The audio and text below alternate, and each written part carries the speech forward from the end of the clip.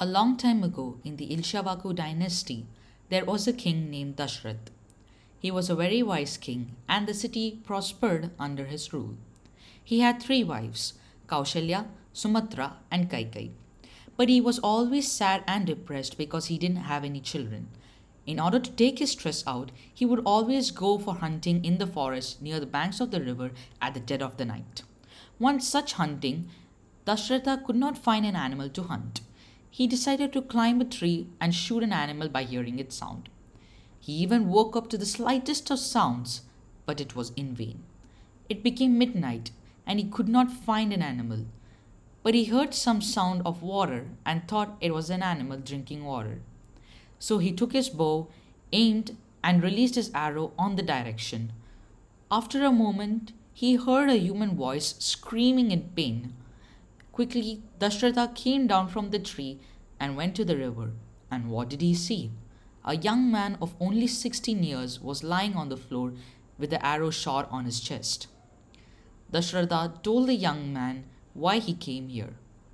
The boy told that his name was Shravan.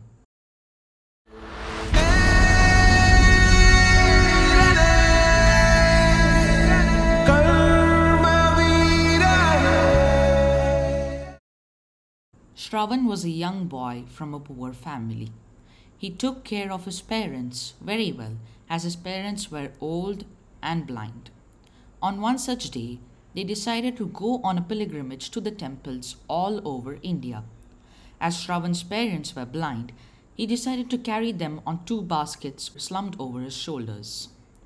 They went to many temples across India until they reached Ayodhya. Both the parents were very thirsty, and Shravan decided to bring water from the banks of the river. And now, let's get back to the story. After narrating his incidents, Shravan had one last wish, that he wanted Dashrath to give the water to his parents.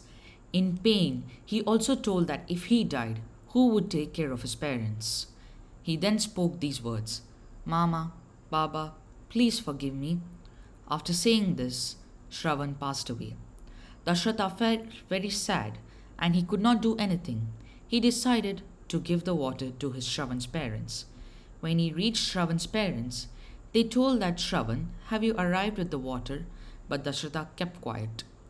Shravan's mother said, "What happened, son? Why aren't you saying anything?" Dashratha still kept quiet. Shravan's father then told, "We would not drink the water until you say something."